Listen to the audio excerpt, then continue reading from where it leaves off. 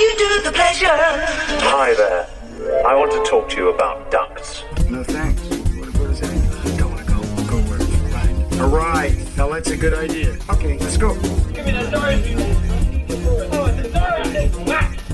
Suppose you're thinking about a plate of shrimp. Suddenly somebody will say like plate or shrimp or plate of shrimp. Out of the blue, no explanation, no point in looking for it. It's all part of the cosmic unconsciousness.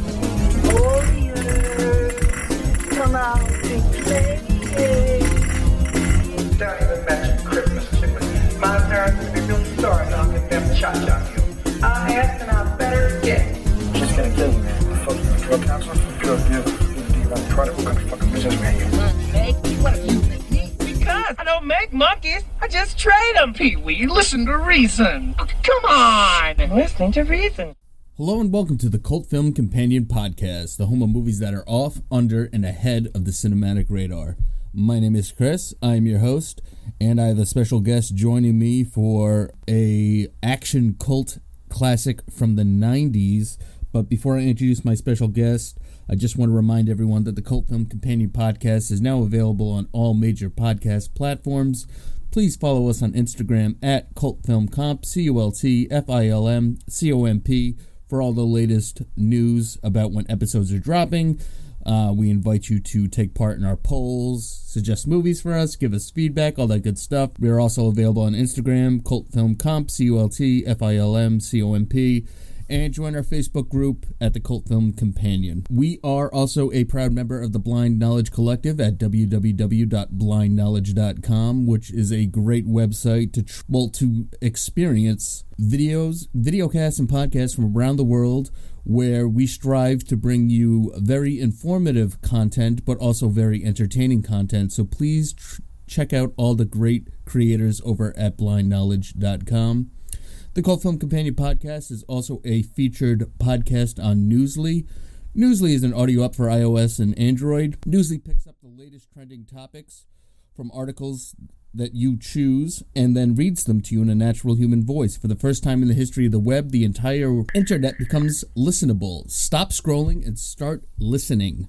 You can browse and follow topics as specific as you would like, from sports to science to Bitcoin to the Kardashians to movies, and then they'll find the latest articles and then read them to you. They also have podcasts there. We are a featured podcast under the featured section, obviously, and please use the promo code COLTF1LM, Cult Film. Drop the I, pop it a 1, and get a month free of Newsly's premium subscription. Download and use Newsly today at www.newsly.me. Well, with all that hot dogging and grandstanding out of the way, I am very pleased to welcome my guest, Duncan, from the Good Day to Podcast. Duncan, how are you this evening? I am doing very good. How are you? Doing great. Thanks for joining me this evening. For my listeners, they can follow you on Twitter at Good Day to Pod, GOODDAYTOPOD. Can you tell everyone about A Good Day to Podcast? Yeah, absolutely. So we talk about movies that we love, as well as interview independent filmmakers. So we actually have 4 episodes now releasing every week, with a bunch of bonus episodes that we are doing, such as one that's about the Marvel Cinematic Universe. So if you're into Marvel, there's episodes for you. But then on our full-length episode, which releases every Friday, we interview independent filmmakers and focus on indie film making. And we really like to shine a light on creators who people may not have heard of, or who should be getting more of a light shined on them and aren't. So we like to bring that attention, and we also get to talk to these creators, which is really phenomenal for us. But we have a whole bunch of different hosts who host different episodes each week, and if you check us out, like you said, Chris, on Twitter or Instagram at Good Day to Pod, we post all of our episodes there, so you'll never miss one, and you can catch up and find out, what each bonus episode is about, because we have different topics that we're going through on those. I don't want to bog it down too much by going into each one, because like I said, we have 4 a week. But the main one is independent filmmakers. So if you're into that kind of stuff, seriously, like our big one that we started off with was Coherence. That's one of my favorite independent films of all time. And we had Jim Birkin on, the creator of that. So if you're into that movie, for example, go check it out. But yeah, if you want to find us on any podcasting app, so that's Apple Podcasts, Spotify, Anchor, all the other stuff, all the free ones, anywhere, you just have to look up the letters G, D, T, and then we should be the first one that pops up. And you'll see all our episodes on movies and stuff we love. So that's what we do. And for all the listeners out there, I will, of course, link the Good Day to Pod in the episode description. So make it a little bit we try to make things a little bit easier for everyone today. And we are talking about a movie. I actually kind of threw this movie out, and I accidentally, this movie was so popular that two people wanted to cover this movie with me, which was exciting. And you are the lucky contestant, and I'm kind of interested. I'm kind of interested because before we started recording, you revealed to me this is the first time you've seen this movie, and we are talking about Leon the Professional, which is its full title. It was just known as Leon in the UK and Australia, and was just titled The Professional in the US, and it is a English language French action thriller movie written directed by Luc Besson. This is Luc Besson's first English language movie.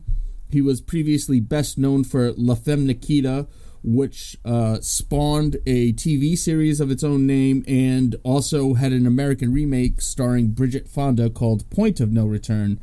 And he's probably best known either for this movie, The Professional, or also, I believe it was 97 or 98, he did a little space opera, a very cool movie called The Fifth Element. He is also a pretty well-rounded screenwriter. He actually wrote and created the Transporter series starring Jason Statham. Those were created by him. And he actually wrote one of my absolute favorite Jet Li movies called Unleashed. But all that aside, we're talking about Leon the Professional, which stars Jean Reno as Leon, who is a cleaner, also known, or a professional hitman, who works for an Italian mob boss played by Danny Aiello, and he gets wrapped up in the family of a young girl named Natalie Portman, whose father has been mixed up with some crooked DEA agents, and the head of the DEA, Norman Stansfield, is played by a completely unhinged, chewing the scenery in a glorious way, Gary Oldman. And so Natalie Portman is playing a character named Matilda. Her entire family, minus her, which includes her father, stepsister, stepmother, and 4-year-old brother. The only one that she really cares about getting killed is actually her 4-year-old brother. And she ends up, Leon saves her, and they develop a relationship which, depending on which cut of the movie you see, can be a little icky at times. But Duncan, what just your first impressions of Leon the Professional? What did you think? Yeah, so I want to start by saying that this is a favorite of my father's, actually, and so that was part of, what got me interested in it, because I had never seen it. I also like to fill in any gaps of my film history knowledge that I can, so that was also, like, whenever I get the opportunity to talk about a movie I haven't seen before, it's like, okay, let's hop into that for sure. And this one definitely didn't disappoint in aspects. I watched the extended version, so I'm thinking that was probably the ickier version, because I'm hoping there's not a worse version. Basically, is what I'm saying when I say that I'm assuming that this is the ickier version. But I will say that aspect I do want to get into a little bit later on. Yeah, but, we definitely need to address that. But we'll just go with the general impressions for now. Yeah. But I will say that you mentioned the unhinged performance from Gary Oldman. He's someone who I really love in general, but holy crap, was this fun? And like you said, chewing up the scenery, like you could tell he's like hamming it up in a good way. Like he's having fun, and I love performances like that where it's kind of like it's just line reads that are ridiculous, but in a good way, and they work, and they're working for his character, I think, and he's great. I also really like, I'm so bad with names, but Leon, the actor who plays Leon, I really thought he was great in it, and I thought that I was surprised that I hadn't seen him in more things. I guess he's not an American actor, so maybe he's in a lot of films that aren't English spoken is maybe my assumption, because he was brilliant in this. So I would be surprised that, you know, if he couldn't get work afterwards. Oh, I'll just clear that up for you. He is actually in the very first Mission Impossible movie. Oh, another one that I haven't seen actually. I have a lot of like action and like I guess like crime type movies. I've gaps in. There's just so many movies. You know what I mean? There are so many movies that I actually watch. I watch too many new movies, I think, and I need to get better at like getting my history down, because it's like I'll watch like things that just pop up on Amazon Prime, and it's like a new sci-fi movie that's like very probably like lower budget and whatever, and I'll like spend my time watching now. And it's like, oh, like you haven't seen, you know, name a movie yet, and it's like, oh, why am I wasting my time on this one? But I digress a little bit there. But all the performances, I think that's the big strong point of this movie. You know, even down to Natalie Portman, you're not surprised that she becomes this powerhouse actor in the future, because like down from the beginning, I think, I'm not sure exactly how young she is in this, like around 10 years old, I think, and she just knocks it out of the park. I don't necessarily love her character. Like at points I'm like, I think I'm supposed to be rooting for her more than I actually am right now.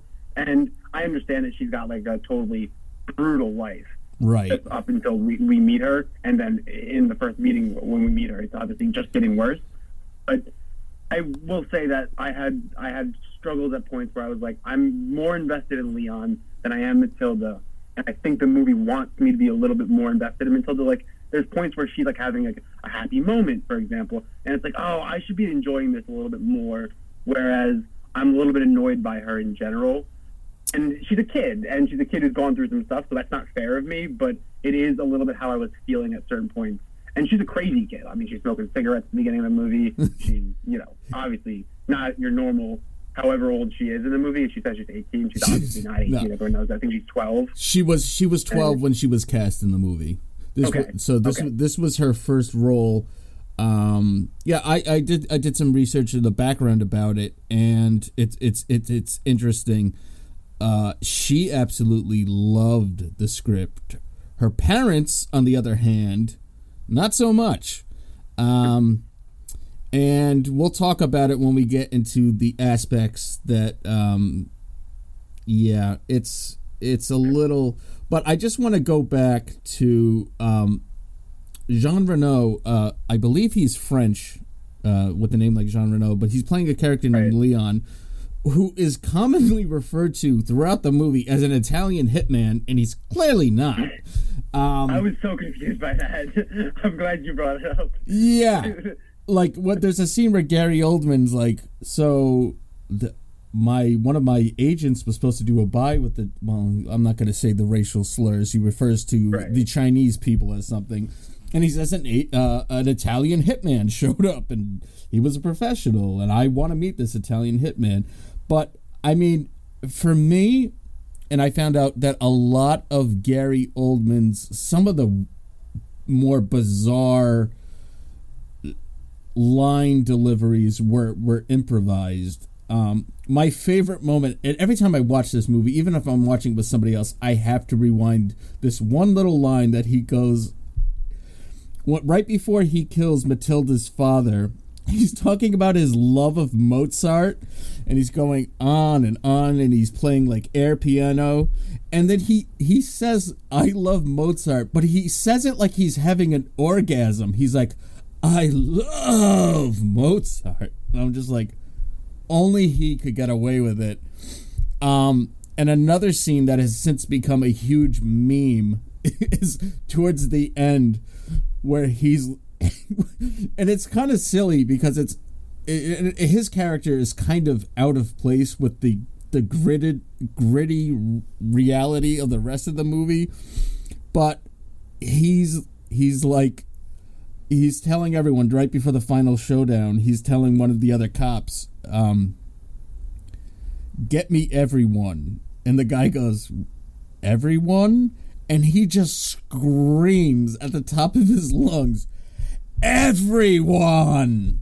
And, like, he's got this big shit-eating grin on his face. But, like, yeah, I had to look it up because he's clearly a crooked DEA agent, which means he's dealing with drugs. And a lot of the drugs that are being handled throughout the movie are cocaine and heroin and whatnot. But he's got these weird pills. Did you notice the weird pills that he, like, puts them in his mouth and he kind of he cracks them open and then he does, like, a weird neck crick? So, apparently that's supposed to be Librium, which is in the benzodiazepine family. So, if you know anything about benzodiazepines, the reaction he's having to these pills is quite the opposite of what a benzo is. Benzo is very much a sedative. The most Valium, Ambien is commonly used for sleep. So the reaction he's having is more like he's like got like a instant crack hit or like some sort of upper. It's not a downer. Not that that's really important. It's just something that I kind of picked up on because I've watched this movie so many times that I find myself picking up on little things. And yeah, I talked to somebody else about this movie, and it's pretty much universally accepted that Jean Reno is absolutely brilliant in this very subdued, he is a professional. Like, just everything that he does, like, he's just got this very clear-cut mindset of the way he handles himself and the way that he handles himself in any sort of situation. And Natalie Portman, for being only 12 years old and not very experienced as an actress, who's gone on to become a very acclaimed actress, and a lot of times I think that a movie, this extended cut it's over 2 hours long, and to spend over 2 hours with an untalented child actor is torture. It's like having somebody else's kid with you and you're not getting paid for babysitting. That's kind of what I compare it to. But it's kind of universally acclaimed. Their two performances are loved, but Gary Oldman's performance it falls very neatly into the either you love it or you hate it. You could just love the batshit craziness of his performance, or it could get on your nerves and be like, because it does seem kind of out of place, because for the most part we're dealing with very realistic kind of situations. We're dealing with police, corrupt police. We're dealing with the mafia having, hitmen that they rely on to do jobs professionally, and this kind of bizarre character that kind of seems like he's in a different movie. There's one part where he gets shot, and his only reaction is like, "They ruined my suit." And then there's an old lady that comes out, and he just like straight up shoots right at her, like next to her. It's like he's like a cartoon character. Like, you know what I'm saying? He kind of seems out of place. If you're willing to go with it, it's fun. But and if have you seen anything else by Luc Besson off the top of your head? Have you seen The Fifth Element? Fifth Element is a favorite of mine. I loved that from my first watch of that, and I watched that when I was young too. So I feel like a young kid could easily go either way on that. Like, oh, very cool sci-fi spaceship, like I'm in on it, or they could be like, what the hell am I watching? Yeah. But so he's more, it's clear, you know, something like The Fifth Element. More recently he did a movie called Valerian, and then he did a movie called Lucy with Scarlett Johansson, and I think he's done some animated movies. And like I said, he's written, you know, the Transporter movies with Jason Statham, which are just like, before the Fast and the Furious, like that was the Fast and the Furious with like absurd car chases and stunts. So he's not really so much he's more interested in like a heightened sense of reality. So I could see where tonally this movie is kind of all over the place as far as Gary Oldman's character, but let's just as much as I love this movie, there is a certain aspect, and we kind of tiptoed around it. Let's just face the elephant in the room. It's very, very clear that Natalie Portman's character, Matilda, is the victim of not only physical abuse, but I'm just going to speculate, based on the small amount of time we spent with her family, emotional and psychological abuse as well as, and neglect. I think that's kind of fair to say. But just say she well, she says it too.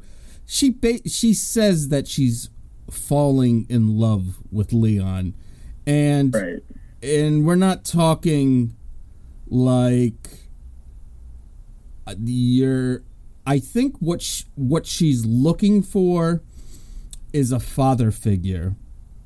But being a cis white male, I've never been a pre-teenage girl, so I only can imagine the amounts of emotions and hormones firing around in your cerebral cortex at this time, that she is actually in love with Leon. And there are parts that get very, very uncomfortable, and that was a lot of those scenes. If you've watched, so you watched the extended cut. Yeah. What happened was when they did these screenings, and this is going to be one of those things, well, the Europeans got it and the Americans didn't. The Americans were either laughing at these scenes or they were just like mortified by these scenes. That's interesting. I don't know if you don't mind me hopping in for a second. No, of course, please. I'm interested by that because if that was reaction, like, okay, I understand, like, if they're laughing at it, right, cutting it, sure. But if they're mortified by it, I can't understand why you'd want it in the film if not to mortify someone. You know what I mean? It's because to me that would be the only intent, and I'm not even saying that, like, even if that's your intent, if that's not always what I'm looking for. Like, I get very uncomfortable about stuff like that, even in film. Obviously, in real life, like, more than uncomfortable. But, like, watching it in film, even when I know everyone's actually safe, right? It's a very uncomfortable topic for me. And it's gotta be done, for me at least, in a way that they're, like, very explicit in, like, saying, like, no, like, this is, like, no bueno, this is, like, here's why, like, she feels this way, for example. Like, I wish they were more explicit in what you're saying about how maybe she loves Leon, but she's not in love with him, and she's misconstruing that, and she's taking it in a very sexual way. Like, she's talking to him about, like, losing her virginity and stuff like that. And I actually was wondering if I was maybe reading into that scene, but when she talks about her friends not enjoying their first time because it wasn't with someone they loved, I was wondering if that was kind of saying that maybe she knew some people who were actually assaulted by, like, maybe, like, family members or something like that. And, like, the first time wasn't with someone they loved because they were a victim of that type of thing. But I could be reading into that. I don't know. It is, like, icky was the way you described it first. And, like, it, like, you know, it makes your skin crawl a little bit. Like, movies like that, I've never seen, like, Lolita, but, like, I'm very like I shy away from wanting to see that because it's like, okay, like do I even like want to get myself into that kind of story right now? Right. Like I feel like, and that's like maybe not the best way to approach art, right? Because art is supposed to challenge you. Sure. But for me, I feel like I broaden my horizons for a lot of things, and just like I just get it, like I just don't enjoy watching it. I'm not saying it's like not okay to like to show it in certain ways that like kind of should put a like negative light on it, for example, and stuff like that, and like to talk about it. Like I think it's important to bring the subject up certain times. Sure. I just personally, when I'm watching a movie, like it makes my skin crawl. You know what I mean? Because the idea of like, because then I start thinking about like how like that's not just a fake thing. That actually happens, right? Like it's a real life like awful thing, and like obviously so is murder. But like I don't know. To me, there's different degrees. Like kind of like what Leon says: no women, no children. You know, that's like the children aspect of it. Like when you're like when you do anything to hurt a child, especially like that, it's like very like it makes you uncomfortable. It should make everyone uncomfortable, obviously. But like it's for me, it's rough even in movies, I guess. And so like I'm not giving this as a critique of the movie necessarily, but for me, like that's a part where like I have trouble with it, and I have trouble with Leon's reaction to it because he's like saying no, but then he's also like I almost feel like he's like caught up in like a do I love her back of like he's not sure, and maybe I'm misreading that, but I would have liked for him to be more explicit,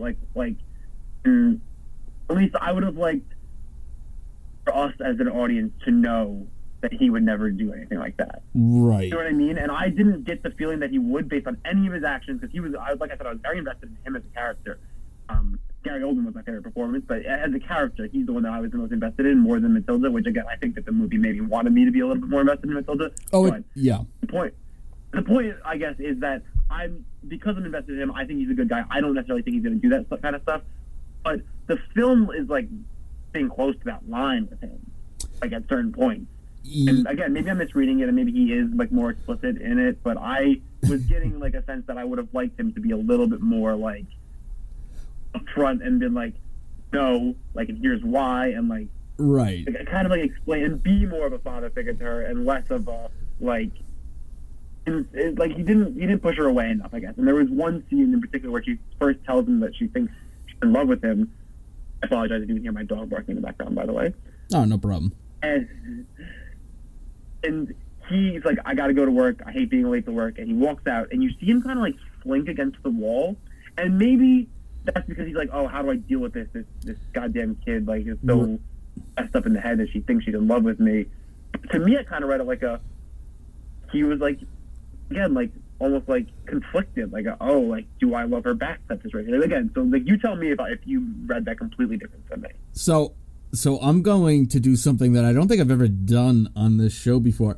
I'm gonna play both sides of the argument here for you, and I'll allow you, of course, to interject, because I've done So this is what happened. This is my relationship with this movie. This movie came out 94. I probably saw it in the late 90s, and then in the early 2000s I saw it a couple times, and I hadn't seen it for a while. And then I started doing the show, and I was like, I should probably do a Luc Besson movie, and I was going to do the fifth. And then I'm like, I haven't seen Leon the Professional in a while. So I ordered it, and we're talking like I've seen it now probably about half a dozen times. Now, I don't know for sure which versions I saw the first time around, but I can tell you this. What happened about a month and a half ago when I ordered this, and I got the nice Blu-ray, and I got the option of the theatrical cut or the extended cut, I generally go with, oh, well, if it's a movie that I remember liking, I'm going to go with the extended cut. And after watching the movie, I had the exact same reaction you did. I was like, I don't remember this being so explicit. But on the other hand, like I said, I'm going to be playing both. I'm going to be playing, I guess, Devil's Advocate. I'm going to be playing the angel and the devil on your shoulder, because this is where things get a little weird. Luc Besson has been married at least 4 times. His second wife was 14 when they met. I think they got married when she was 16. He was in his 20s. Again, we're talking Europe. We're not talking U.S. laws here. Now, I will say that I will say this though. She was the aggressive one in the situation. It's not like he was, and I know, like, this gets into this whole, like, consent and laws and ages and kind of thing. And so some of the bonus features for this movie I watched, and there's actually interviews with her, and a lot of this movie was very much based on their relationship, as in Natalie Portman's character, Matilda, being the aggressor in this situation, and Leon not having it. He's not. This is not a. It's almost like like you said. He's got this line of no women, no kids, and I guess when it comes to sexual relations, no men, no kids, I would say would be Leon's code. So there is a lot of realism in this movie. Now, again, things get a little ugly behind the scenes here. So she has nothing but nice things to say about Luc Besson and their relationship, and he kind of presented this script to her as a gift, and she was thrilled. She said it was the best gift that she's ever gotten. They eventually had a child together. They are on good terms. They're divorced, but they're co-parenting. They are on good terms. There is the whole age difference kind of thing, but she was the aggressor in the situation. Now, to your point about feeling uncomfortable about it, that's the way I felt a month and a half ago. Now, earlier this week, when I rewatched this movie, I kind of picked up on the fact that it's not as explicitly clear that, like what this relationship means to Leon. It's not very explicitly clear, but I got the feeling throughout the course of this movie, throughout the course of this relationship, that I never thought for a single second that a line was going to be crossed where this was going to become extremely inappropriate. I think that sometimes some of the stuff that, like you said, some of his reactions, I didn't really handle it all that well. I think, like, the first time they're talking, she goes, "And what's your name?" He goes, "Leon." And he's drinking a glass of milk, and she goes, "Oh, that's a cute name." And he does like a spit take. So I never got the feeling of that anything inappropriate was going to happen. I never got to that point where I'm like, I kind of reached for the remote and being like, I don't think I should be watching this, or I'm going to end up on some fucking list, you know? Right, exactly. So I think that if you eventually come back and revisit this movie, really pay attention. Jean Reno made a very calculated effort to kind of play Leon not as stupid or not as like slow, not like Forrest Gump, but just a street smart individual. When we meet him, he can't read. She teaches him to read, and yes, she's getting. I mean, I just remember there's like one scene that was absolutely just like not needed. Like, I kind of get her flirting with him in private. I kind of get that, But there's a scene where she straight up tells a hotel clerk, "Oh, that's not my real father. We're lovers." And I was like, "No, that scene did not need to be there." So I definitely got I never thought in what we saw, I never got the feeling that. I think that she was looking for a father figure, and unfortunately, and again, I don't want to speculate on the minds of the psychology of fictional characters, but I just know that if you come from, I mean, unfortunately, it's kind of a joke cliche. They say a girl's got daddy issues, you know, that kind of thing, and it's not a joke. It's actually serious stuff that's going on here. She's looking for a father figure, and I think that she's at this age of curiosity, and I think that she has no one in her life but Leon. And initially, he doesn't even he's like, well, you could stay here. He's like, well, you had a rough day. Yeah, no shit. Her entire family just got killed. You could stay here for the night, and he's like, in the morning, did you sleep okay? She's like, yeah. He goes, good. Have some breakfast and you're out of here. And she has to talk him into staying. So I never got the sense that there was any predatory behavior from Leon. And in fact, I really think that all of that was cemented in the final scene that they have together. They're stuck in this apartment. The police are right outside. He takes an axe to the wall so she can climb down like an air duct. And they share this moment where he finally says that he loves her. And it doesn't come across as like long lost lovers, we're going to have a kiss goodbye. It comes across like a father knowing that this is his surrogate daughter. And that's the kind of relationship that I saw growing, that he sees her kind of like the daughter that he never had.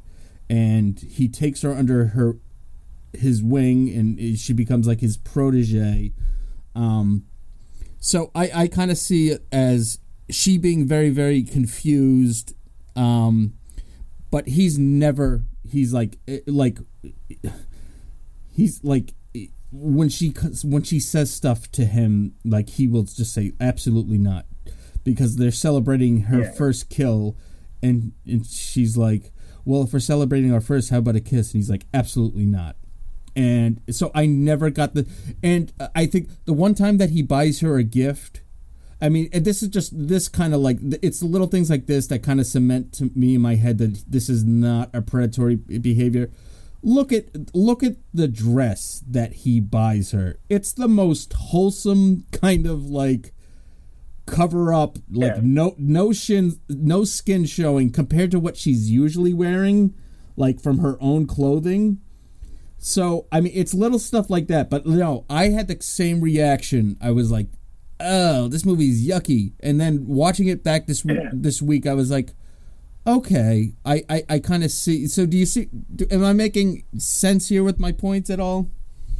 Oh, definitely. I definitely can see that. And I want to read it that way for sure, because I like the character of Leon, so I don't want to think of him in that way. But I guess it's not something that's gonna make me hate the movie. It's not something that necessarily even like couldn't be fixed on a rewatch, like you're saying. Right. It's just something that, again, right now at least on this watch, I wish they had been a little bit. And maybe I'm asking for them to hold my hand, and that's stupid.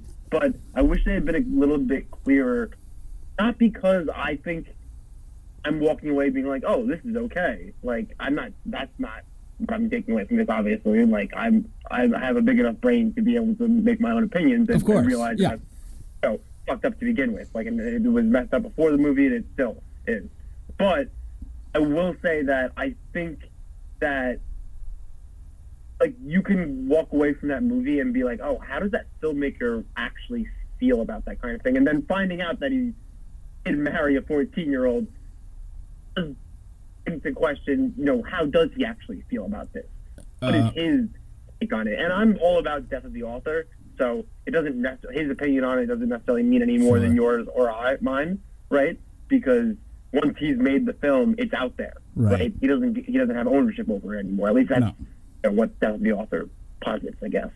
But I'm a big fan of that theory and stuff, and I like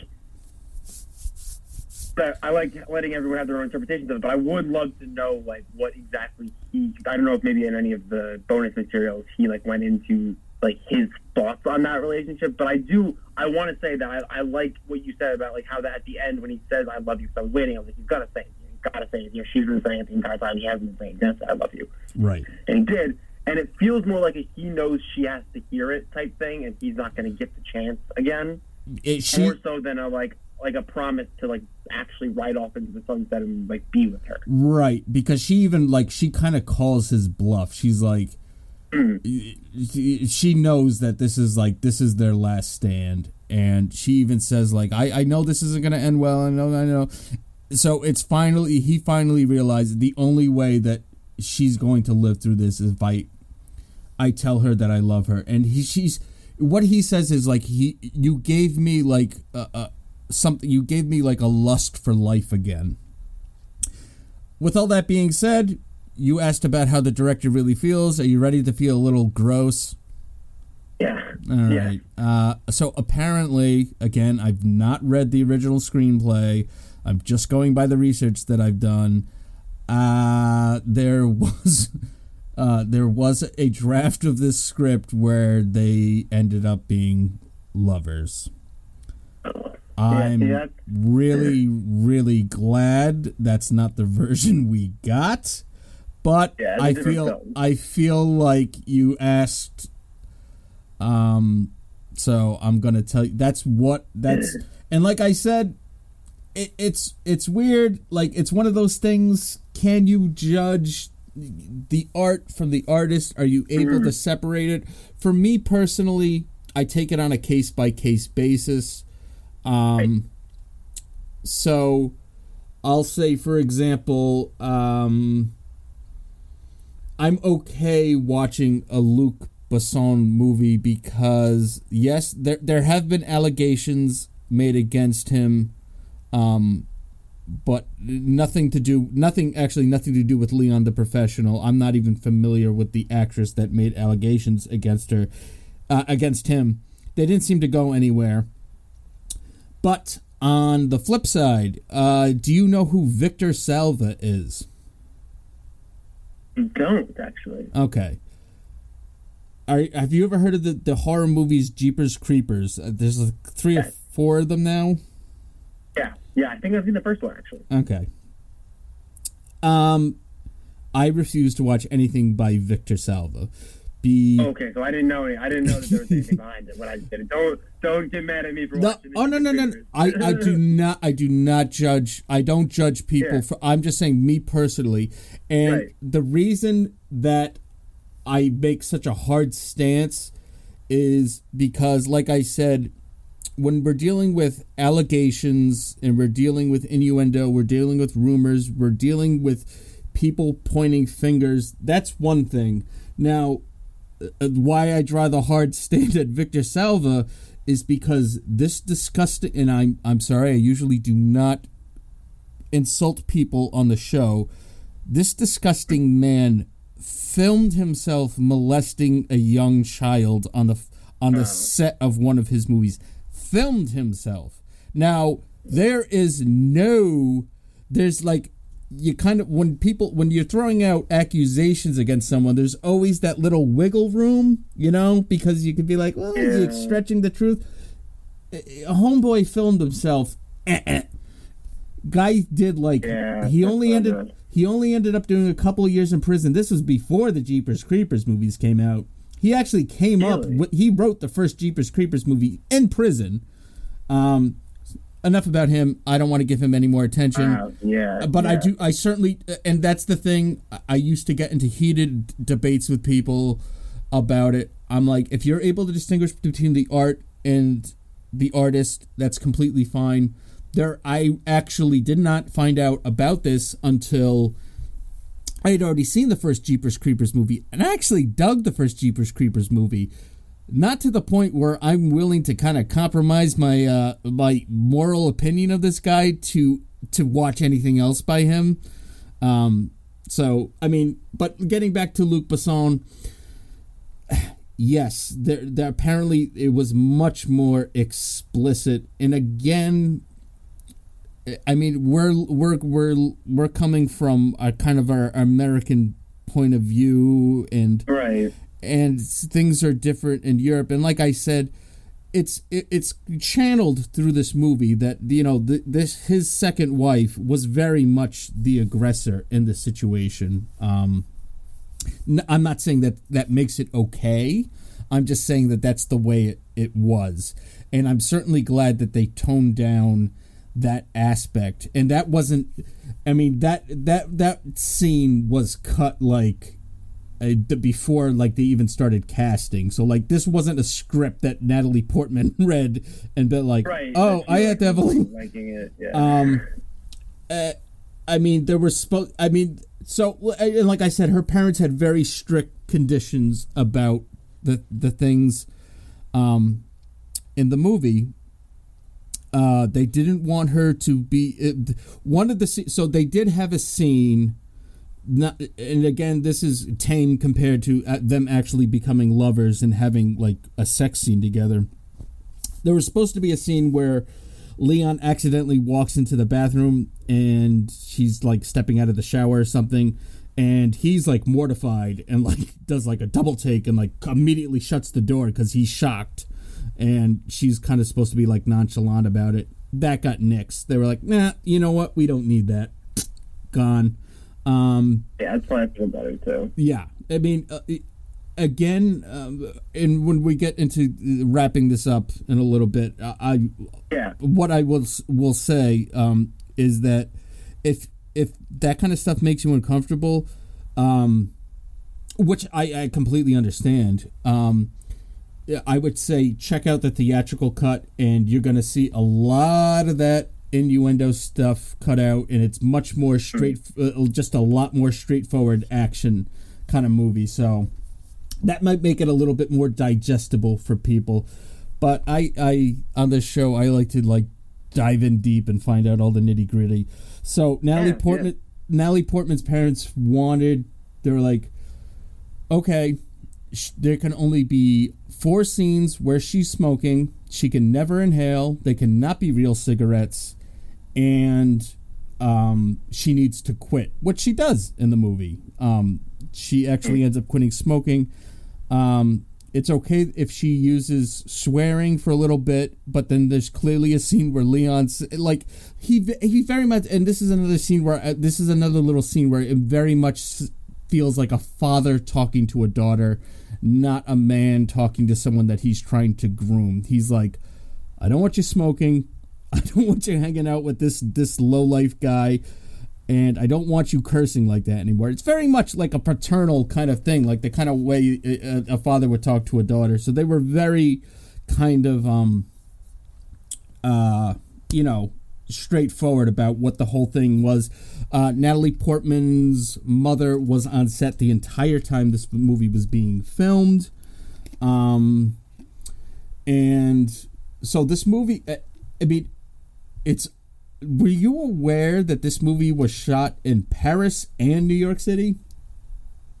Oh no, I don't think that like comes across like in a way that is distracting at all. Like I felt like I was in wherever I was. I actually didn't even think about it being where it was. Like where is it? Other than I think those cop cars I've seen in a bunch of movies. I think those are like old, I guess, New York cop cars. Right, yeah. So all the exterior shots, all the outside shots, that was all shot in New York City. But all the interior shots, all the different apartments, because they had to apartment hop from place to place, because she'll shoot out a window or uncomfortably tell the hotel manager that they're actually lovers. And but yeah, all those interiors were shot in Paris. So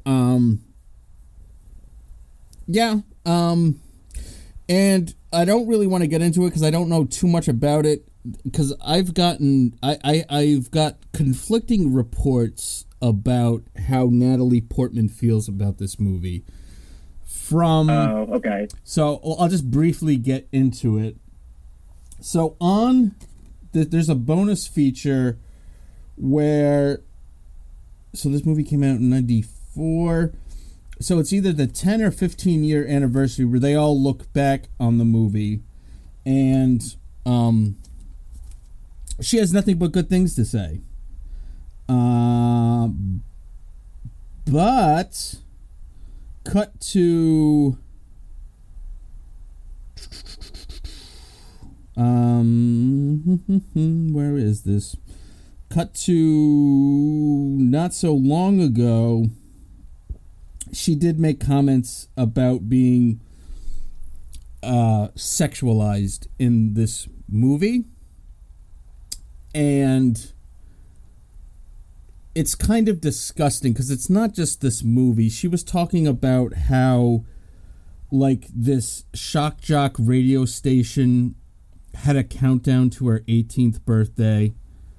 I mean, that's just gross. Like, yeah, I mean, that shit's just like fucking illegal. Yeah, that's just like oh my gosh, how much attention can we get? So gross. Yeah. So initially she said, like, in the 10 or 15 year retrospective, she had nothing but good things to say, but then there was she did say that she didn't, and there are scenes where she's kind of sexualized in this movie. Particularly, there's a scene where she dresses up like Marilyn Monroe, and there's a scene where she dresses up like Madonna. Again, you know, we don't know what the intent behind the director was. I mean, there was never, like I said, Natalie Portman's mother was on set the entire time. There was no sort of inappropriate behavior, but that's not to say that there couldn't be underlying kind of things that this director's working out in his head. Again, we get... Please. You know, I was just going to say, like, I don't want to, like, because, like, you know, I mean, I was a little uncomfortable with it, right? Right. But I don't want to, like, bog down too much, like, because, like, there's good things about the film, and, like, I do want to make sure that we don't just, like, rip apart this part or get too, like, focused on this part, because, like, I don't want it to sound like I'm saying, like, oh, don't watch this movie because of this, because I'm not saying that. I do think it's challenging.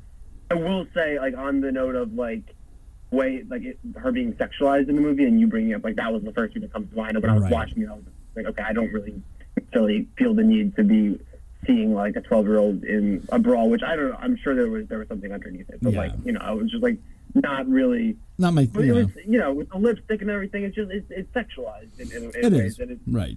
And I'll say that there was also, and this is kind of, if I'm playing the devil's advocate, saying, like, maybe, you know, this director doesn't have the best intentions sometimes, is that I felt like the camera shot her sometimes as it would, like, the lead actress who you're supposed to be attracted to in another movie. Like, and there was, like times where, like...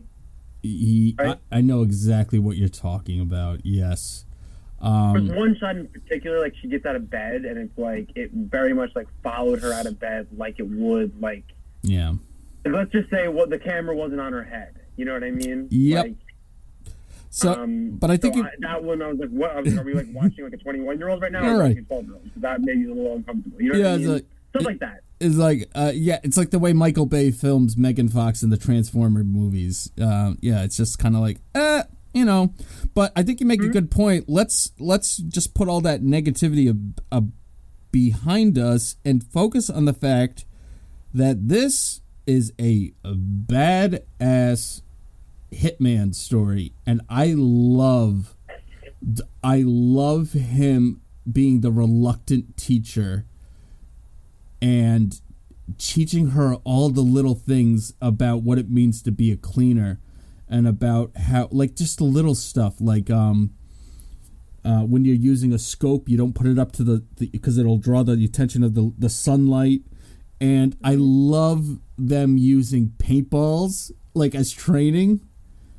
Yes. Like, that's so much fun. Like, like I forgot that scene. I'm like, is she really gonna shoot this guy? And then, like, that's the thing, yeah. It's shot. The tension is they're building up the tension, like making you think that they're about to shoot this person. Like they show you beforehand getting out of the car. They show you him like there's a line like you got to make this look like real or whatever. Like they're letting you know, like they want you interested in him. They want you to like be tense about her about to kill this guy. Mm-hmm. And then he just takes me like I'm fine. And I was like, wait, is he fine? Like, oh, he is fine. And then she has a line like where it's like, oh, next time can we use real bullets? I was like, okay, it wasn't real bullets. Yeah. Got it.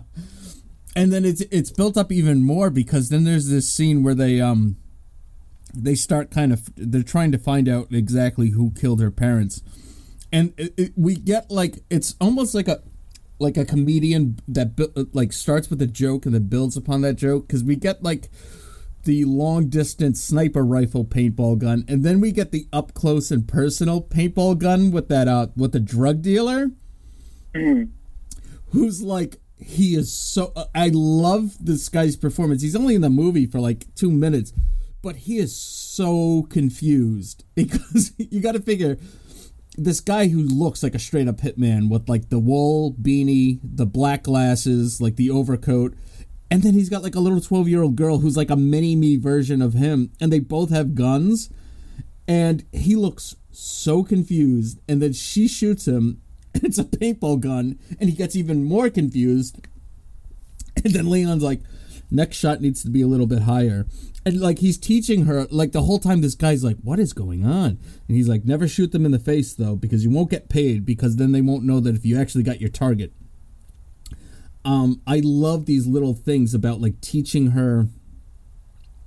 I mean, it's kind of funny because like he doesn't want to do it, but I mean, I think he kind of gets, he's like, well, I really have nothing else that I could possibly teach this girl other than what I do for a living, and that just happens to be killing people professionally.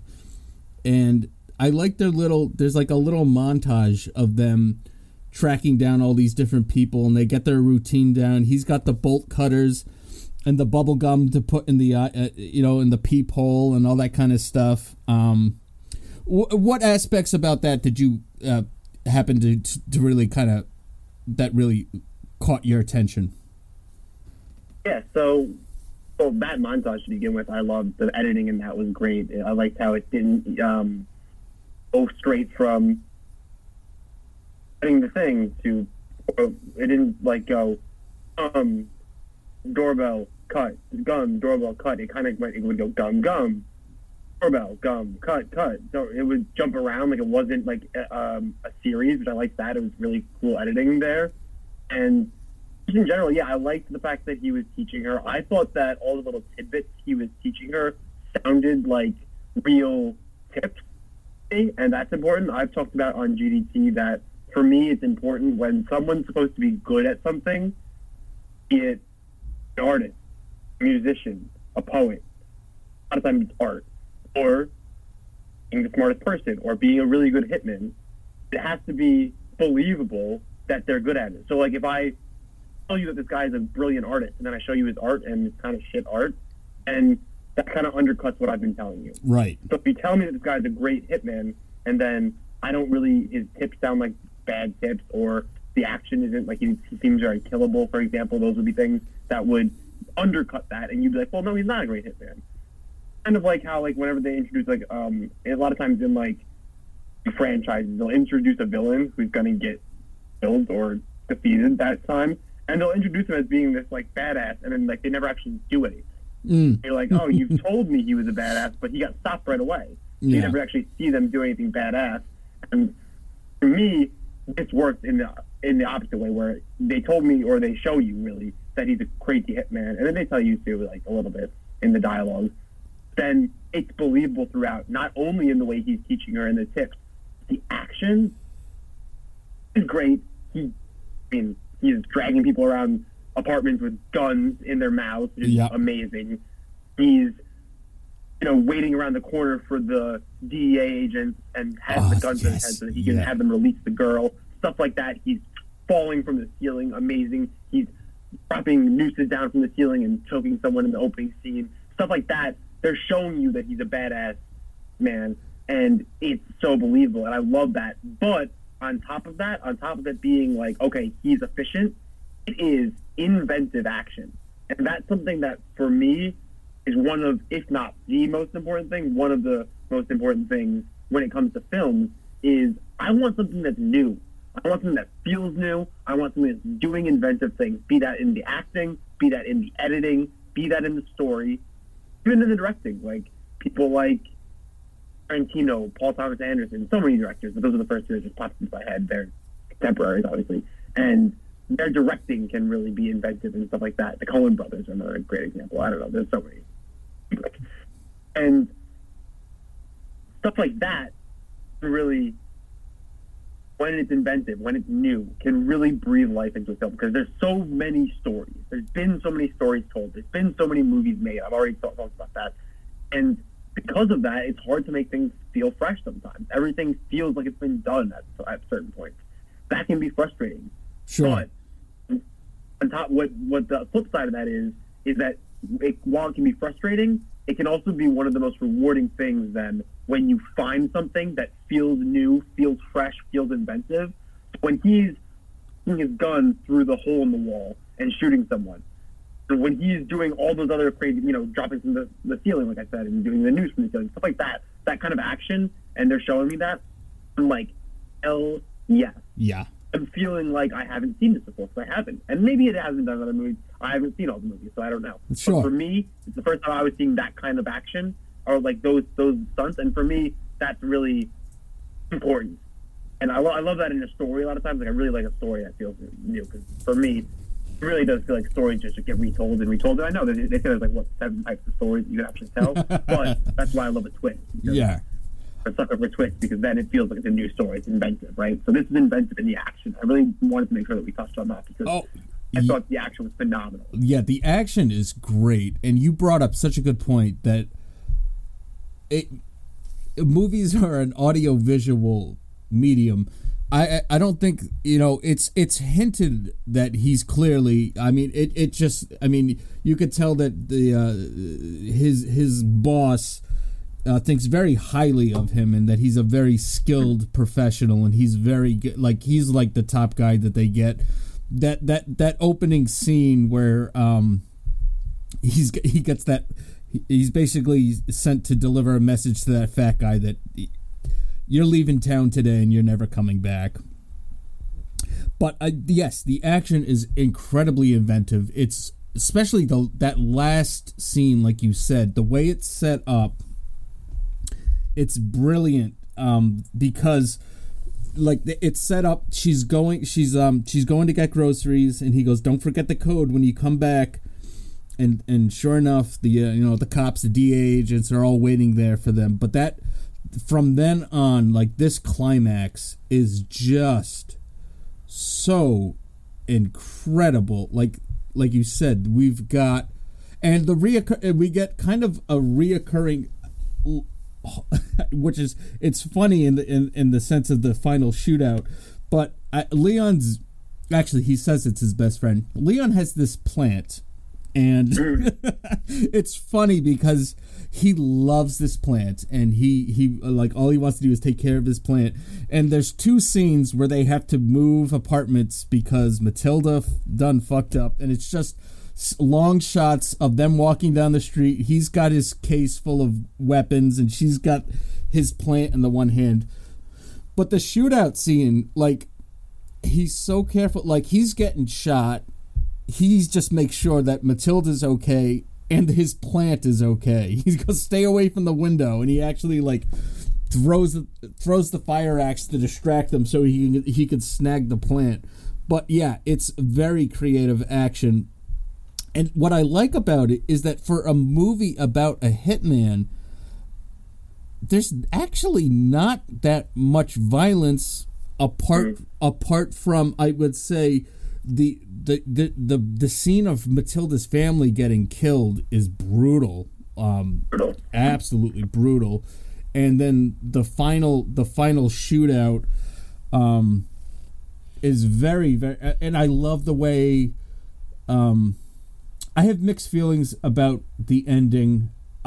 Because as much as I love the character of Leon, I think that I think it was suitable for him to die at the end of this movie, because the way that it's played out, you think he's going to get away, because he pretends to be like there's a huge explosion in the apartment, and what he does is he like puts on the gear of a police officer, and they actually the officers actually take him out of the building. That's how he gets away, and he's walking down the street, and you think he's going to reunite with Matilda, and then here comes Gary Oldman, and you think, wow, so Matilda's gonna get away, and Gary Oldman's gonna kill Leon, but he's got the ring trick, and you want to fill in the audience on what the ring trick is?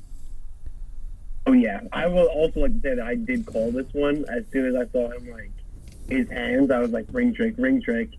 This is because earlier on when we were talking about the montage, it starts and ends with it shows you the entire break-in. So it starts that first break-in where we get the drug dealer that you were talking about, who is great, and that whole scene is great. They end up lighting the drugs on fire, and then we get the montage, and then afterwards we get another one where they've clearly been doing this for a while, and she's like, there's no doorbell, and he's like, well then knock. So she knocks, she talks to the guy, and they hear the click of the gun, and Leon is quick to like grab her away because he knows it's about to go down, and bullets fly through the wall. And so he's like telling her, like, you gotta just handle this quickly. Whenever it goes like this, they'll just keep talking forever. You gotta handle it quickly. And he's like, oh yeah, asshole, or whatever he says to him. He's like, you ever heard of the ring trick? And he's like, ring trick, whatever, what's that? And then he throws a grenade in there, and he shows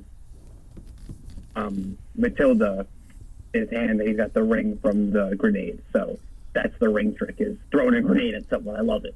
Taking the ring off the grenade. Right. Yeah. And you brought up such an interesting point that just made me think of a recent movie trailer that immediately turned me off, because we're talking about Leon the Professional, and like I said, it's hinted about just how good he is, but we're shown throughout this movie, like, he doesn't need to be like the kind of character that be like, well, they called me because I'm the best. And you hear that line so many times from movies. They're like, well, they're the best. And you know why we had to call him this guy? Because he's the best, or she's the best. And I'm sick of hearing that. Show me that you're the best. And have you seen the latest trailer for the new Top Gun movie? Oh, I avoid a lot of trailers. Okay. I haven't seen the first one, so I haven't seen the trailer. I have to say, I know we try not to be haters, I guess, on Cult Film Companion podcast, but I will say that I'm not a big Miles Teller guy. No. I am a big Tom Cruise guy, though. I think Tom Cruise is one of the last movie stars we have. You know? Oh, he is. He's also completely out of his mind, too. And oh, yeah. I mean, as a person, I wouldn't probably hang out with him, but he's a good actor. I think that a lot of great actors tend to actually be a little bit he's the normal, maybe. but this just shows me, I mean, this is a line straight out of the new Top Gun trailer. Is they're all sitting around the table, and this is supposed to be Tom Cruise's big introduction to coming back. This lady goes, well, who's going to teach us? We're the best. And I'm just like, I'm done. I don't want a movie. I'm done. If that's going to be your trailer line, I'm all set. Like, we get it. It's one of those things like that little meme. It's like, we get it. You're the coolest. All right. You're the best. Okay. Like, so I like a movie like this. It's refreshing that he doesn't have to. He's not trying to impress anybody. He's not trying to be the best. The guy, he just happens to be the best. He doesn't go around flaunting it. He lives in a shitty apartment. I mean, his best friend is a plant. He's an interesting character, and as much as I like the character and kind of wish that we maybe we had one more movie and then he got killed. I'm okay with what happened, but I would recommend to you and anyone else listening The original La Femme Nikita, directed by Luc Besson, which, like I said, spawned an English TV show and an English remake. But in the French version of La Femme Nikita, Jean Reno plays a cleaner very, very similar to Leon in this movie. And actually, what happened was Luc Besson liked Jean Reno's performance so much in La Femme Nikita. That's basically how the genesis for Leon came. He kind of saw it because La Femme Nikita takes place in France. He kind of sees it as I forget what the character's name is in La Femme Nikita, but both Jean Reno and Luc Besson both said that Leon the Professional is kind of like that guy's American cousin. So check out La Femme Nikita if you want to get like a little taste of where they were coming from with Leon the Professional. And like I said, he's much more he's more of an international star because he's multilingual. But I would say check out the first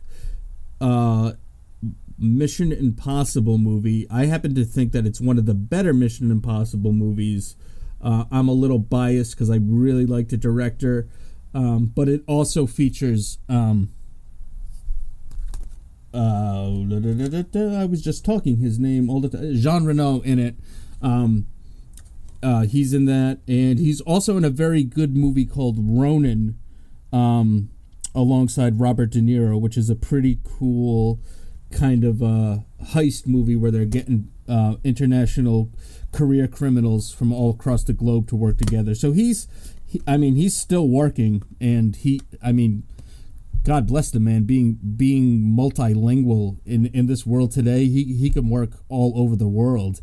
And in fact, if you are a French-speaking native, if you get Leon the Professional in French, you're not going to have a jarring distinction between voice and actor, because in fact he did his own French dialogue for the French dub of this movie, whereas Natalie Portman and Gary Oldman were dubbed by French actors. So that's pretty cool, I think.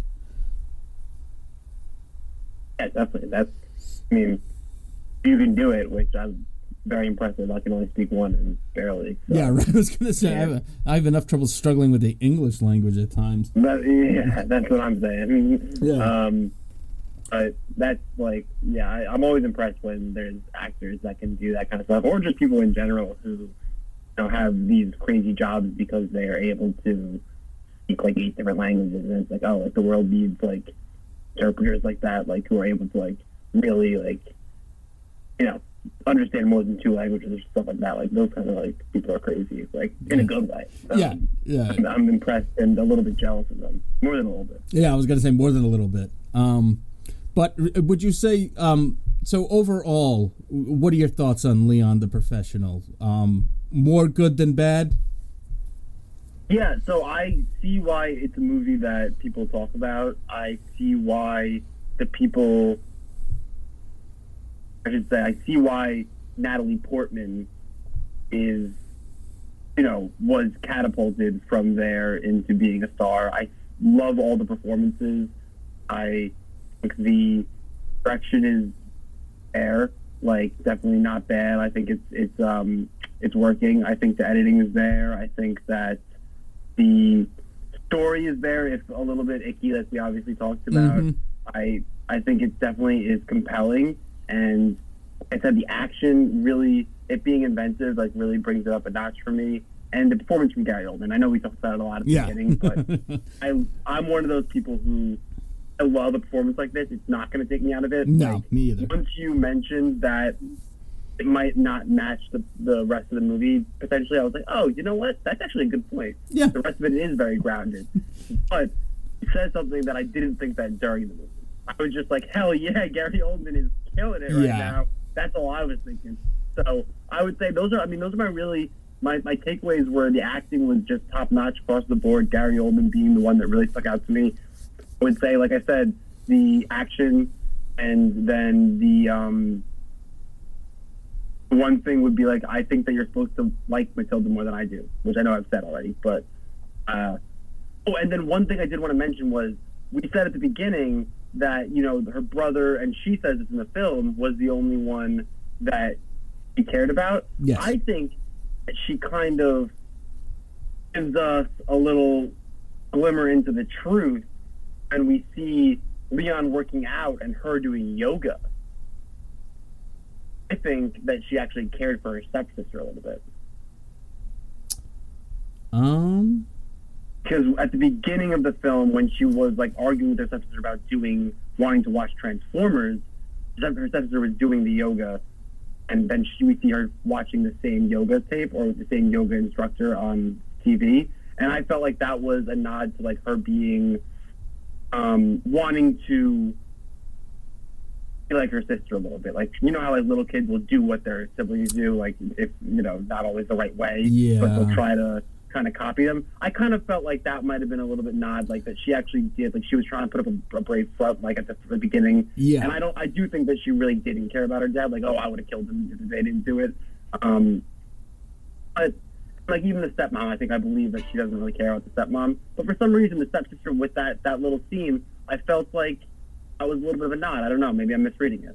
No, I think you're right. I can't. I mean, for me, I'm the oldest of three, so it didn't really register to me how much my younger brothers looked up to me. But yeah, no, I can kind of see that, and I think that she's kind of got that 12-year-old, 13-year-old attitude, like, yeah, I really don't care. My sister wanted to lose some weight anyway. I bet she looks the best she ever did. But I think that deep down inside, she's kind of putting on that front. But I mean, again, her performance is so good in this movie. I'm just thinking back, that scene when she realizes that her family's been massacred, and she has to think on her feet, and she just walks to Leon's apartment, and the tears are coming down her face. And she's knocking on the door. She's like, "Please let me in." Like, this is one of those performances. She reminds me of another actress that started very, very young, who also was sexualized as in performances, not personally. Jodie Foster, who played a prostitute in Taxi Driver, and there's a movie called Carney that I just watched where she joins the carnival as a showgirl, and you know, it's a very sexualized performance. But I think the important thing is that in the case of Jodie Foster, in the case of Natalie Portman, their family and their support system was very, very tight around them, to the point where, because unfortunately, if you look on TMZ or you Google like former Disney star, like they're all like train wrecks. And I don't want to point the finger at parents and being like, you should have watched your kids a little bit closer, but it's kind of refreshing for me to see someone like Jodie Foster put in these very gritty, very sexualized performances, and now is like, you know, a well-established actress that seems to have her feet on the ground and her head's not in the clouds. Like, she seems to be a very well-adjusted person, as does Natalie Portman. So, I mean, kudos to them. But yeah, it can't be understated that for a 12-year-old girl, like, she is just phenomenal in this movie. And what I would recommend to people that have listened to us talk, and if with some of the content that we discussed is a little not to your liking, I strongly recommend checking out the U.S. theatrical cut of Leon the Professional, and you'll basically get all the questionable stuff, the kind of stuff that'll make you raise an eyebrow. Most of it's gone from that movie. and you get more of a straightforward, very tight action movie because, yeah, it's a pretty big difference. The theatrical cut is 109 minutes, and the extended version that we just discussed is 133 minutes. So we're talking almost half an hour of stuff cut out, and a lot of that stuff is what I would say, and maybe you'll agree with me, it's kind of unnecessary. I think there's enough of a really good story here that we didn't really need we don't need sexual tension between Matilda and Leon. That's just like, it's not necessary. There's enough going on here that that's not really necessary. And I think that the next time that I rewatch Leon the Professional, I am going to just stick with the theatrical cut and see if I miss anything. And I'm guessing that I'm probably not, because like I said, I kind of had that first gut reaction after rewatching it. I'm like, wow, yeah, there was a lot more there than I thought there was.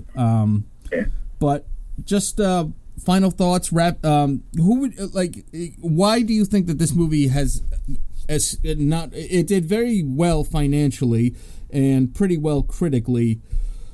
Why do you think it's achieved such cult status? I have my own theories and reasons, but just off the top of your head, like what are the things that really stick out to you, that why it's still talked to about today when the other 24 action movies that came out in 1994 I can't even think of, but Leon the Professional is still talked about? Like, what makes this one a little bit ahead of the curve?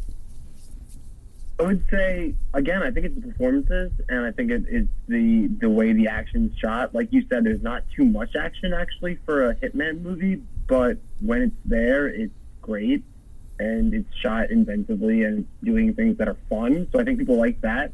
And then I think that it's part of what is this aspect when it comes to that icky stuff that we were talking about, and I think some people talk about that because of that, potentially. But really, what I think it comes down to is performances. Yes. I think it's the fact that Gary Oldman, that's amp right there. That's perfect for a cult film. You know what I mean? Yep. And then, like you said, the understated acting, as Leon is just phenomenal, because it really does seem like this guy who's at certain points there's no emotion, but it's no emotion in this way where you know who he is, you get who this character is. It's really done well. And then we've talked about it to an extent, the fact that a 12-year-old was able to accomplish what Natalie Portman did. I think that's, again, gonna get people to talk about it. You know what I mean? Oh, absolutely. You pretty much, yeah. We're right on the same page in the same book about it. All comes down to performances. You've got 3 extremely talented actors doing 3 different styles of acting, all incredibly well. A very reserved, intense performance from Jean Reno, who at times is able to make you laugh when he's got a pig pot holder on his hand and he's making a pig noise. He can make you laugh, but he can give you that death grip with those, that if you see him coming down the street, he's got those glasses and that beanie on, he's all business. And then you got Gary Oldman, who like you said, I think that if this performance, not necessarily this character with these same lines delivered by a different actor, I don't think it would work. There's something about Gary Oldman's performance that he's able to, just when you think he's about to teeter over the edge and be completely he's borderline cartoon character, he steps to that edge and then he steps right back and he's back to being intense and threatening. And then again, if you want to see a performance from an actress that is gifted beyond her years a 12-year-old performance like this it's like no other. And I think it really does come down to the style of the direction. It's not typical. It was not typical for the time for this kind of action movie to be. It's got a very French European kind of style to it. So it's a stylish movie too, and I could definitely see why it's got such a cult reputation. And then you're going to get the curiosity factor about the whole, whatever pretenses are going on underneath. But, yeah, I mean, if you want to see, like, the full fleshed out story, you want to hear what all the kind of fuss was about, check out the extended cut. But I would recommend, if for just a casual person, if you just want a really good action movie, or if you want to come back and revisit it, just stick with the theatrical version. And it's interesting, Luc Besson made it very, very clear that this extended cut is not a director's cut. He considers the theatrical cut to be his director's cut. So take that. Oh, I didn't know that. Yeah, a lot of times an extended version, more often than not, 9 times out of 10, a director's cut is usually longer. But then you've got that 1 out of 10 where the director's cut is a little bit shorter and stuff is kind of taken out. And yeah, it's an interesting comparison to make. I'm just glad that I'm glad that we're having this conversation. You've never seen this movie before. That's kind of a refreshing take, because I usually am talking to people that have seen these movies numerous times. So. Anything you want to tell us about coming up on your show before we wrap things up? Yeah, well, can I ask when it's going to be released? Oh, yeah, it's probably going to be sometime next week. We're recording. We can let the audience know. We're recording on the 12th, so give us about a week, 2 weeks from now what you got planned, and that should be about the time this episode drops. Absolutely. So right now we're doing a Monday mini-series where we talk about a short film that some of the people who work at GDT are working on. So myself, Kari, if you're a listener of GDT, you'll know Kari, and some other people are all involved in making a short film. We're actually almost done with it. And so on Monday, we're doing a mini-series every Monday where we talk about an aspect of that. We just had the sound guy on. I shouldn't say the sound guy. The guy who did the score for the film. His name is Nathan Dale Harris. So that episode will be out. So check that out. We also have some back ones where we talked to one of the actors. I got to be interviewed by, instead of me being the interviewer, I was the interviewee about the film. So that was fun. We're going to have loads more people to talk about that, like a director and some other actors, some producers, other stuff like that. So stay tuned for those. Tuesdays, we have a Marvel-related thing. So I think that Iron Man will probably be the most recent one out right now. We're starting to go through the MCU, and then we're also going to come out with, anytime a new movie comes out, like when Thor comes out, we'll be reviewing that, as well as new Marvel shows. So those are all on Tuesdays. And then Wednesday or Thursday, we have a bonus episode, a regular bonus episode that's about a new TV show or a new movie. So coming up is the Kenobi show. I know we're going to be reviewing every episode of that on those. So that's an example of that. If you're into Star Wars shows, we'll be doing that. But we also do like we did the Batman, we did other things that just came out. And in Severance, if you're a fan of Severance, we did that on one of the bonus episodes. And then on Fridays, we have our full-length episodes. Sorry, I know it's a mouthful, but we have our full-length episodes where we interview independent filmmakers and other people that are involved in independent filmmaking. So we just interviewed screenwriter Nick Asunto, who has a couple scripts on the blacklist right now, and who has some that are in production or in being optioned right now. So could I just interrupt? Can I interrupt for 1 second? I just for listeners, this is the good blacklist. There's 2 blacklists in Hollywood. The bad blacklist is if you do something naughty and nobody wants to put you in their movies anymore. But a script that is blacklisted is, if I'm not mistaken, the top 10 or 12 unproduced scripts of the year. So this is a good blacklist. I just wanted to clarify that for our listeners. Yeah, this is good blacklist. Just to be honest, he's got two or three that are on the top 10 right now. So that's awesome. Got some crazy stuff. Yeah, so that's really cool. We got to talk to him, and then we also got to talk to Steve Chorney, who does a bunch of artwork for free posters. So if you've seen Once Upon a Time in Hollywood, you've seen his artwork. If you just saw the new Nick Cage movie, The Unbearable Weight of Massive Talent, then you saw his artwork on that poster as well. Wow. I talked to him about that. So that was really cool. Like aspect of filmmaking that you don't get to learn about a lot. So it's really cool getting to talk to him. I have to say, the movie poster is a lost art. Like, they used to hire, if you look back at some of the movies in the 60s and the 70s, they used to hire artists to paint these beautiful posters. And nowadays, with the exception, obviously, of the man you just mentioned, a lot of times now it's just like Photoshop crap and nobody thinks twice about it. That's awesome, because I think that is a lost art when it comes to cinema. So kudos to you guys for highlighting that. That's awesome. Oh, yeah.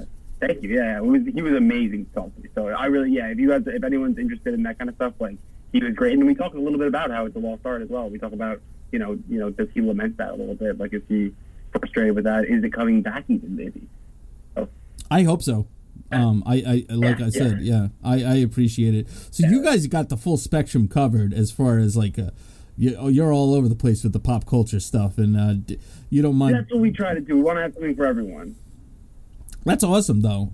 So I'm going to make sure to have all the links for you guys in the episode. And Duncan, thank you so much for joining me. And I'm glad that you've got a kick out of Leon the Professional. And hopefully we can have you on the show again someday, too. And maybe I could pull out another weird movie that you might get a kick out of. I would love that.